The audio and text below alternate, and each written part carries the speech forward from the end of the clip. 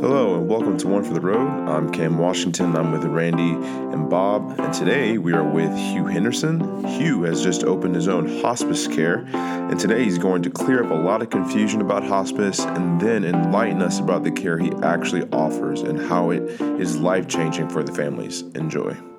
Tell us a little bit about what you're doing,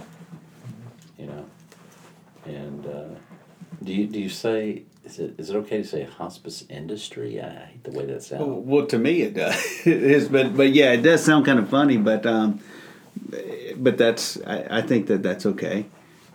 I mean, or hospice field, or Okay. or Okay. Are you ready? Mm-hmm. You have been involved in the hospice field, and how long you been doing that? How long I have been doing that.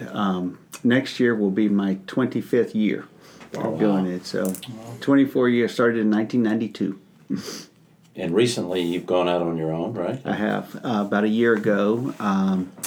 Decided to take a leap of faith and start my own hospice, and did that almost exactly a year ago. I put the wheels in motion, I guess, last summer, but we moved into office space last October, and so October 1 marked 1 year that we had been in our office space, and so had to renew the lease, and this time renewed for a 3-year term instead of a 1-year term, so now I'm in it for good.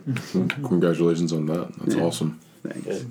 So are you saying that one day we're going to put you in hospice? Is that what will happen? Well, I mean, if I need it, I'll definitely. I would be hypocritical if I didn't Yes, take of course, it. right. So That's right. let's hope I don't. I always tell people, I tell them what I do, and I say, I hope you don't need me Right. for quite a while. Well, here's let's do this for our people. Define hospice. What is that? What is that? Yeah, that is a great place to start, because if I stopped Joe Public on the street, and maybe you guys and probably a lot of the listeners, and ask you what your definition would be, is probably going to be something along the lines of hospice is a place, it's an address that you go when you are imminently dying, when you are in your last week or two of life and you have cancer. That's generally speaking what most people think hospice is. And does, but it's much more than that. It's not a place as much as it is a concept. It's a concept of care that hospice is, and it's the overwhelming majority of hospice care is delivered in the home or in the residence of that individual. Maybe in their private address, maybe in a nursing home, maybe in an assisted living, but rarely do people go into a building for hospice care. Right. I mean, that's what you see on television and things like that, and so it kind of perpetuates that misconception. But it really is a misconception. I mean, and from just a purely Medicare standpoint, about 95% of the days that are billed under Medicare are for that home care in a home care type rate. Right. Yeah. So would you say primarily it would be in the home? I would say primarily yes. Okay. Yes, it has. As the demographics have changed over the years, it's changed from the standpoint of the hospice is much more prevalent now in assisted living facilities and in nursing homes, but still a large number of hospice care is provided in a private residence, in a private home, or if someone is moved in with their children, it may be in their home. So if someone goes under hospice care, does that signal that they are on the verge of dying? Yeah, so just to kind of correct that, why that's a misconception of Right. a place, and so to be eligible for hospice care, you have to have a 6 months or less life expectancy that is certified by the physician. So it can't be, you call me up and say, my mom, I think she might need hospice care. We'd like to use it. I would say that's fine, but I have to call her doctor first, and we have to get an order, a physician's order to start that care. So the time frame that we're looking at is 6 months or less, and it's for any diagnosis. So what is surprising to a lot of people is that only about a third of hospice patients are cancer patients, but 2/3 of hospice patients are for non-cancer, maybe things like end-stage renal disease, Alzheimer's dementia is the fastest growing hospice diagnosis that's out there. It could be congestive heart failure, pulmonary disease, things like that. So, and that's been a shift over the 2.5 decades that I've been doing this. When I first started, it was about 75% of hospice patients were cancer patients, maybe 80%, and that's kind of flip-flopped. And so now it's more and more the non-cancer. So I think that's a good thing, is that people are recognizing that many people may qualify for the services. But our biggest challenge in the industry is that people still cling to that misconception, and that we don't have long enough to serve people. And that is that on a national level, 50% of people that get hospice care don't even get it for 14 days. And you have a 6-month eligibility, but yet only a lot of people are getting it in the last 2 weeks of life, which we're happy to serve those people, and we will do it, and it does make a difference. But they don't get the full benefit of having months to work with someone versus days. Why not? Or hours. Well, a lot of it is I guess to answer that, I have to talk about kind of what is included in hospice care and the services you get. It's not just nursing. It's an interdisciplinary team approach.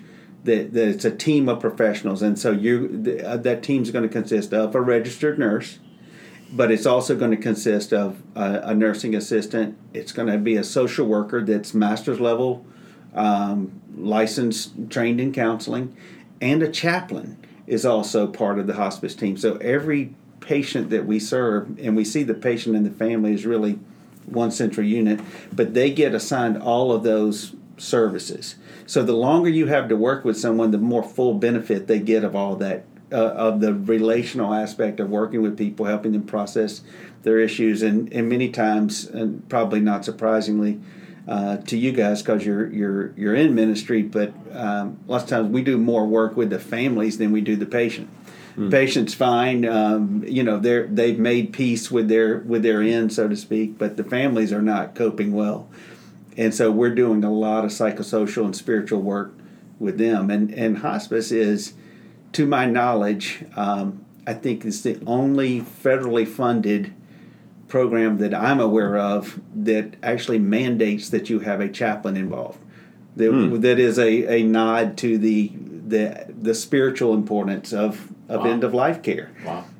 So I can't call myself a hospice if I don't have a chaplain on staff with me. And they have to have a number of pastoral education requirements to be able to do that. They have to be ordained. Right. So it's I just think that's kind of interesting to me that the government will pay for that, and they say it's got to be, you have to have that as part of your care. Now, before we ask you in terms of just the day-to-day stuff, I'm just curious why, growing up, I don't remember hearing that word. Yep. Mm-hmm. So what brought it about here in the U.S.? So it really hasn't been the first hospice in the United States was in the late 70s in New Haven, Connecticut. It was recognized in the 1984 by Medicare, recognized it as a reimbursable service. So if you look at the history of medicine, I mean, it's only been around since 1984. Mm-hmm. And that's why you don't remember it growing up. Right. And that's why when we were, when I got into this in the early 90s, nobody had even heard of the word hospice. I got all kinds of crazy pronouncements of hospic and hospice, and and you had to explain the word. Now people know the word, but their definition may be something different than what it really is. So we're making progress. At least we're part of the vocabulary now, and now it's just getting the right definitions with people. Right. But the reason why you don't remember it is because it was it wasn't around until the mid '80s, and it really didn't become part of the culture, I guess, until more commonplace until the early '90s. So we've not been around that long. What was the reason why it came about? I mean, what? I think that there were, the public consciousness around that dying in a hospital, which was really your only option. Right. Then when you got sick, you went to the hospital. Right. Was just not a good death. Right. I mean, that's just not. Most people don't want that, and wouldn't have wanted it. And I think there was an awareness of that, of people saying, there's got to be an alternative to that. I mean, I think, certainly economics play a role. I mean, it's the, you've probably heard the statistics of, 80% of the Medicare dollars that someone spends in their lifetime are in the last year. And, and so there's the economics of people. Not only is it doesn't really lend itself to the dignity of the individual to go to a hospital and be there, but there's also, it's expensive. So if we can keep people at home, that helps from that standpoint. So I think that was a part of it. So I think that those were probably two of the driving factors. But I think it was just mainly, more than anything, it was just people saying, this is a specialty in itself. This pain management and making sure that people's pain is controlled and they are comfortable. And what do we do? Hospitals are all centered around cure. It's all around cure. What are we going to do to make people better? We got to make them better. And so that's why it doesn't really work there. And so we needed an alternative to that. And so, and I think that's where hospice stepped in, and that's where it really kind of resonated with people. And the people said, finally, there's an alternative to just being in pain and then going in the hospital and staying there till you die. Yeah, I think, and I did limited research for this podcast, as I often do. Oh, you usually read 3 or 4 books. Yeah, you usually read about 4 books, see 6 movies, and et cetera, et cetera. But one of the key factors early on that kind of promoted the whole idea of hospice was when Elizabeth Kubler-Ross wrote the book on death and dying. Yeah. So she interviewed about 500 people, and what happened when she interviewed those people, she got this sense of, hey, here are the stages. If someone who knows they're terminally ill or thinks they're maybe terminally ill, they go through these stages. 1, 2, 3, 4. Here's what they are. And kind of out of that, there was between her and there's a woman in London, I can't remember her name, who kind of said there's this. Cicely Saunders. Yes, so you're talking about Cicely Saunders. There you go. Who said there's got to be a different way, because.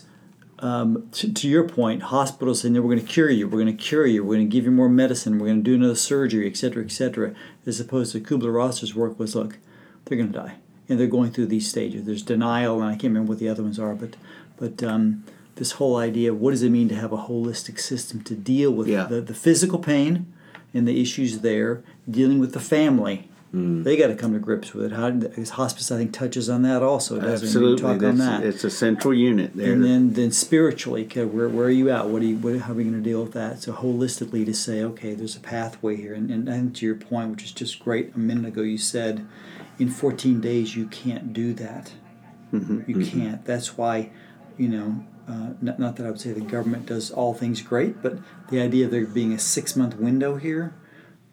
For someone to give them a process through this, but families, I think, say it's going to be okay. Grandma's going to get okay. Mom's going to be. It's all going to be okay. It's all going to be okay. It's all going to be okay. It's all going to be okay. Yeah. Oh, she's got about 14 days left to live. Let's get hospice in. Yeah. So I think one of those part of stages is denial. Exactly. And the family's in denial. The person may not be in denial. The person may say, "Hey, I'm going." And the family saying, no, you're not going. It's going to be okay. We're going to make it happen. We're going to call MD Anderson. We're going to take you to the Cleveland Clinic. But you're not going to go, type thing. So that window gets shortened, as opposed to, and I think part of the education thing maybe you can talk about is, what does it mean to help people understand that when you invite hospice in, it's not like you're inviting the Grim Reaper. Right. That's what people think. I'm inviting the Grim Reaper into this. This nurse is going to come there with guilty as charged. Yeah, the thing, and that she's giving up. It means we're giving up. Yes, and it's a death watch from this point forward. Yeah, and that's not it at all. Yeah, so that's so. Maybe can you share from your experience some stories like that where you feel like maybe you just had to, I don't know, if press in is not the right word, but help someone understand. No, this is good. Well, so Yeah, so when we go out and we meet with people, I mean, we have this discussion. We always start with kind of what do you know up to this point? Mm-hmm. You know, what's your understanding of what's happening? But is to really, work with people as to, okay, what are your goals? What are we trying to do here?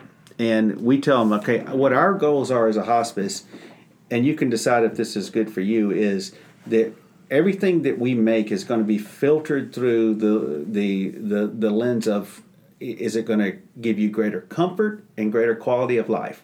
Those are our two priorities, comfort and quality of life, and they're inextricably linked too. I mean, you can't have one without the other. But if that's your goal, if you want to maximize your quality of life and you want to be as comfortable as possible, and that may be emotional comfort, it may be spiritual comfort, it may be physical comfort. But if that's your goal, then that's what we want to do. One of my favorite stories to that point is, like they did a Gallup survey. This is about 10 years ago, and they said, if you could have hospice, would you want it? And about 20% of people said, yeah, they'd want it. But then they said, if you could have a program that would give you a nurse and a social worker and a chaplain, and would give you greater comfort and quality of life, and would you want that? Well, 80% of the people said, yeah, I'd want that. Well, it's the same thing. And so it's just a matter of correcting those misconceptions. But the other thing that people tend to think about is it's not assisted suicide either. And so it's very much around the dignity of that individual and what is the most, what's going to contribute to their dignity more than anything else. And so the best quote is, in hospice, we don't do anything to hasten, nor do we do anything to postpone the death. We're dealing with things as they are day to day, but we're not doing anything to speed it up, nor are we trying to slow it down. And some people think that, well, the other thing is they think, well, why they're scared of hospice is if we go on hospice, they're just going to load her up on morphine and she's going to die. Right. And so we don't want that, because if once she gets on that morphine, or she might get addicted to morphine, and I'm like, that's the worst. That's the last thing we need to be worried about right now. Right. So that's kind of to your point about just the family as a central unit and that type of thing. It's interesting because those of you know we're here with Hugh and Bob, and Cam is with us. Cam Washington is our resident for this year, and he's kind of the young man in the room. He's not kind of the young man in the room. He is the young man. Are you the young man in the room? You are. I am the young man in the room. So I'm going to kind of set him up here for a second. Do you have a will? I do not. You don't have a will. Okay, so you just got married about 7 months ago. He doesn't have a will. Should probably have one of those. So you probably should get one of those. So that's probably another topic for another time. We're talking about will and hospice. Where's this going? Yeah. Where's this going? That's right. That's right. Okay. Cam is now working. Don't go missing anytime soon. He's now working in the shepherding department. His death could be imminent from anybody. But as I'm sitting here, as I'm thinking, as you're talking, I'm thinking, when you're in the emotional moment of your loved one, like dying, it's like. So I wonder if you can walk back the system and say, when we write our wills, I know in my will, which I do have a will, and Bob does, I'm assuming you do too. Are you leaving me anything in the will? Just thought I'd ask you real quick. I'm going to get it on the record here, Debbie. If you're listening, Bob's leaving me nothing. Randy sets people up for failure. Right. I'm leaving you my files. That's what I'm leaving you. I do not want your files. In a will, there is the what is that called? Don't resuscitate stuff and all that stuff. Living will kind of stuff. Yeah. But I don't think there's anything in there about hospice, as I recall. But it seems to me if people would move in that direction to say, hey, Bob, you're going to do your will. When you get within a certain, in your will, do you want? Yeah. Because will seems to be after. Well, death. there's a legal will. I mean, there's a will that deals with your estate, and then there's a living will that deals with kind of your wishes for what you want and don't want done. In terms if you're of in a capacity feeding to, or what's called a durable power of Right. attorney for health care. Right. And so that's where you appoint. It's like a living will, but you appoint an agent, somebody to make those decisions for you. But yeah, I mean, to have those discussions, I mean, I will. I mean, I've got a living will, but I will confess that I didn't get one until a few years ago.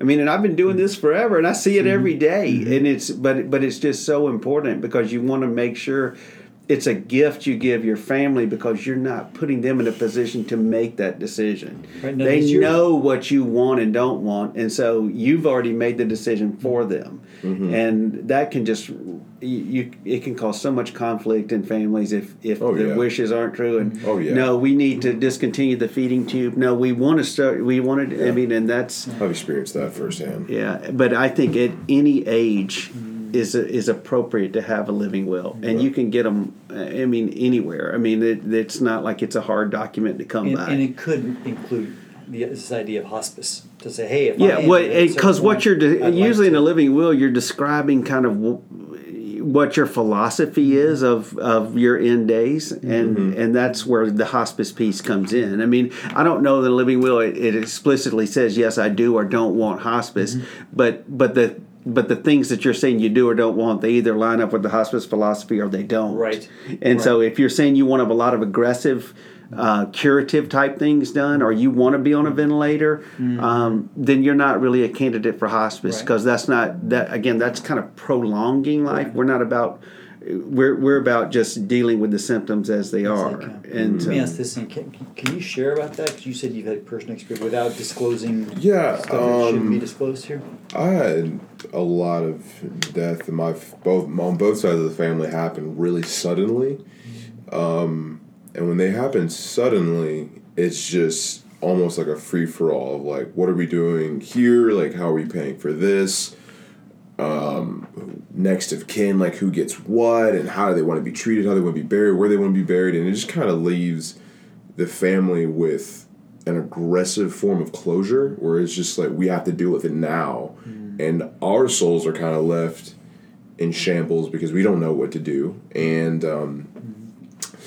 it just makes everything a lot more difficult on how to deal with things that can reveal people's priorities. And I think death is one of those things where it reveals a whole lot of nastiness. And it's just unfortunate. So the idea, I'm 25, hopefully by God's grace I live to see, as much of life as humanly possible. Being real old, like 16. You might even be as old as us 60 guys. Yeah, as you guys in the room. I'm listening to what you're saying. I'm like, this sounds nice. This is something that I would want, not just for me, but for my family's sake of knowing that even though I am incapacitated to care for them the way I want to, that they would be in proper hands. Well, at that time of life. I'm admittedly biased, but when I tell people there is literally no downside. I mean, there's just no downside to it. It's like because what's going to happen is, and I'll say like the worst case, and worst is in quotation marks, because the worst thing that's going to happen is that after 90 days, Medicare is going to require us, or Medicaid, depending on who their payer is, but are going to require us to recertify that they continue to meet that criteria. So the worst that could happen is at 90 days we say, you know what, you got better, you don't need us anymore. Right. So that's a positive outcome. Here's your technical question then. Let's say I get my 90 days here and I get better. Is it 6 months lifetime? No. So next time I get sick, I get another 6 months. 3 years later, then you took a turn for the worse. You can start it back up again. Okay. It's an unlimited benefit. Okay. They have this is getting kind of technical, but it's in benefit periods. So, and this is, I'm just speaking in terms of Medicare. Private insurance is different. Right. There is none of this, but 95% of people are Medicare. So, but it's the first 90 days, the second 90 days we have to do it again, and then every 60 days afterwards. Okay. So if you were on for 6 months and then 3 years later you want to start it back up again, you'd just be in one of those 60-day periods. But we still would have to. You still could do it. You just have to. And when we say we recertify, we have to. The doctor, our medical director, has to determine that yes, he thinks that they're still in a 6 months or less time frame. Yeah. And as long as they're still meeting that 6 month criteria, and some diagnoses are easier to predict than others. I mean, the neurological, like Parkinson's, Alzheimer's, very hard to predict. Right. Cancer is very predictable for the most part, but some are not. I mean, but they try to do their best clinical evaluation, but always better to err on the side of you'd rather be too early than too late, and to where it's just it's a fire drill at the end and everything is just chaos, and we do the best that we can, but it's just they don't get the full benefit. But what they do get in those situations is, and one thing I did mention about with hospice care that again is mandated that we're provide is bereavement care. So we do a full 13 months of bereavement care with the family.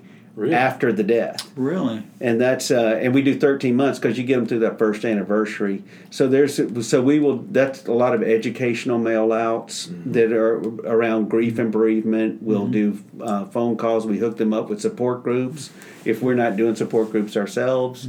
So there's this whole kind of like safety net that's there, particularly if somebody doesn't have much family support, that they know that they can contact us. So we keep a file on them for that year. We follow up, and there's regular contact from just a bereavement. So even those short-term cases that we have, they at least get the benefit of that full bereavement care. Yeah, absolutely. So Bob, you're going to ask something? Yeah. So people listening to this, some have had family members in hospice. Some are probably going to have them in the future.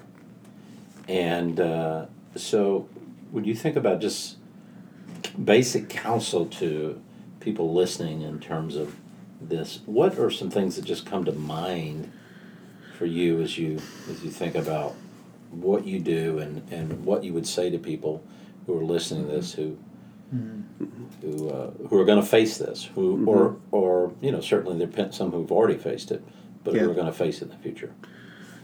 My general counsel would be err on the side of being too early than too late. And again, look at it from so be proactive in having the conversation with the physician.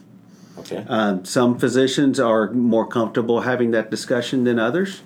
But don't assume that their timing is going to be right and they're going to bring up the discussion. Because they have to sign off on it for them to get it. Correct.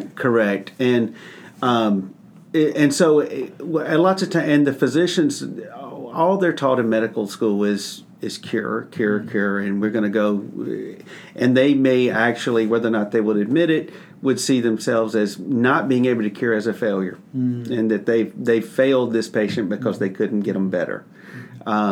So you may have to. I would encourage people to be proactive. Attend those doctor's appointments with your parent if it's a parent, and asking them when certain interventions are talked about and you see this decline taking place in your loved one. I think a key question is what's our goal here? I mean, what are we really trying to do? Are we hoping that will happen? And I think when you frame it like that, I think you're going to get an honest answer. And because, I mean, if they say, well, maybe she'll, I don't know, maybe it'll make her feel a little bit better. Well, are there other ways that we could do that? I mean, so what are we ultimately trying to achieve is, I think, one thing. So I would just encourage people to be proactive, because the worst thing the physician's going to say is, no, she's nowhere near that, or he's not ready for that right now. But then you've had that conversation, so when they are ready, the physician will be more he'll be more prone to have that discussion with you then. So that's one thing I would say. And then another thing I would just say is just to think through again is just there's just no downside. There's just there's no penalty. You don't sacrifice anything. And when they come on hospice, I mean, from a purely economic standpoint, I mean, hospice provides all of their medications that are related to their hospice care. And that we provide all their disposable supplies. I mean, so these are things that they're having to come up with and go to the pharmacy, and all these things are doing that we're going to do for them. And they're just, at that point, they quit being the nurse, and they can be the daughter, or they can be the son. And that's what they're supposed to be doing at this point. That's a good word. So, and unrelated question here, but just in terms of your observation, So some of these people listening obviously are going to be ministering to people and visiting families who are in hospice and things like this. Anything in terms of just what you've observed, your experiences, that would help our specifically elders and deacons who may be doing this, or members obviously who are ministering to other people, as they go visit people who are in hospice care? Anything that you would say, just important, do this, don't do this, things that stand out? I would just say take their lead. Okay. And don't go in with an agenda. Right. And just meet them where they are and what they want to deal with. One of the good things about it, if they're on hospice, that topic has been broached. I mean, they've heard that, and that's so it's out there. But they may or may not want to talk about it. I just think it's just the whole ministry of presence, and just be present with them, take their lead, and just. I mean, that accomplishes more than anything else. So, Bob, you don't go in and say, "You look terrible." Just want to let you know that. I like to give tips to Bob from time to time on doing pastoral care. That's right. About that. Hey, let me just say one thing, and I don't know how I'm going to frame this even, but when my father passed away, my mother also, we had hospice. And I tell you, it was... this is not too much of an dramatization, if I can say the word. I had a friend who worked with Mother Teresa in India, and how she recounted that the home for them. It was hospice. That's what Mother Teresa did. The people that came to tend to my mom and my dad were like Mother Teresa. Wow. I mean that's the heart of what you guys do. Yep. Now I'm sure there's a wicked, horrible hospice nurse out there who's like Cruella de Vil, maybe somewhere. I don't know that she probably wouldn't last long. But I tell you, what we've experienced, and other people I've talked to, they say, bringing these people in here, we thought, it's a little bit, but it was like angels visiting our home. Yeah. So I just want to commend what you do, totally endorse that, and I will tell you, that is one of the main reasons why that's the greatest fringe benefit I have and why I stay in it, because you work with some of the greatest people on earth. It is just...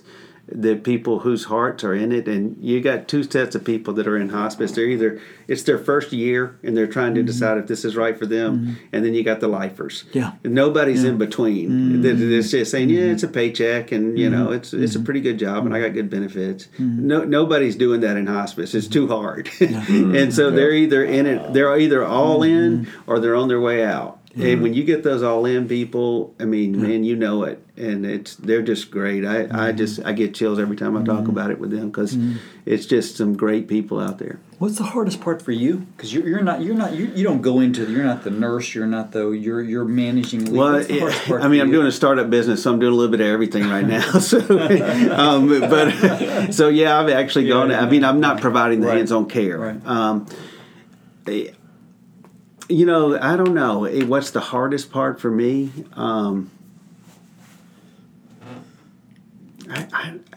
It's just not. It's not hard. I mean, it's hard, but I mean, it's like there's just so few jobs out there where you can go home. I mean, and you guys have one of them too. But you can count on one hand the number of jobs out there that. Where you go home and you don't wonder if you're making a difference. You know you're making a difference. You see it. Wow. And when you got that, I mean, it's just everything else. It just kind of puts everything in perspective. I mean, the hardest part is probably dealing with all the regulation. It's a highly regulated business, and that's the hardest thing, is just dealing with all the rules and regulations that you have when 95% of your reimbursement comes from the government. You have a lot of hoops you have to jump through, and that gets very frustrating, because I don't like all that minutia and bureaucracy, and so, but that's just part of it. But you have the motivation to do that, because you know that what you're doing is making a difference, and it's worth it. And so, so it's just really it's not hard per se, because it's just such a good thing. Well, it's a great place to stop. So we don't promote businesses or people, places, or things here, but what's the name of your business? It's called Capstone Hospice. Capstone Hospice. Which is a reference in Psalm 118 about the stone the builders rejected is become the capstone. Wow, that's awesome. Yeah. So people can Google that if they want to get just more information. Yeah, we have a website. Yeah, so you can go to Google that. capstonehospice.com and just learn find out more. more information. Well, brother, we appreciate what you do. Thank and you. how you do it, and we're so glad that you're here with us today. Likewise. Appreciate what And, you guys do. Thanks so much. So, brothers and sisters, those of you who are listening to this, this may be one you have to think about a little bit, because it may not have been in your wheelhouse kind of driving into work this morning. What do I do about hospice care? Do I have it? Will I get it? How about my parents, et cetera, et cetera? So, but think about it a little bit. The time will come for all of us, for our parents, relatives, friends, aunts, and uncles. And so it's something that the wise man and woman just begins to consider as you go forward. So hopefully that's helpful to you. And we hope, as always, you will join us and listen again on the next edition of One for the Road.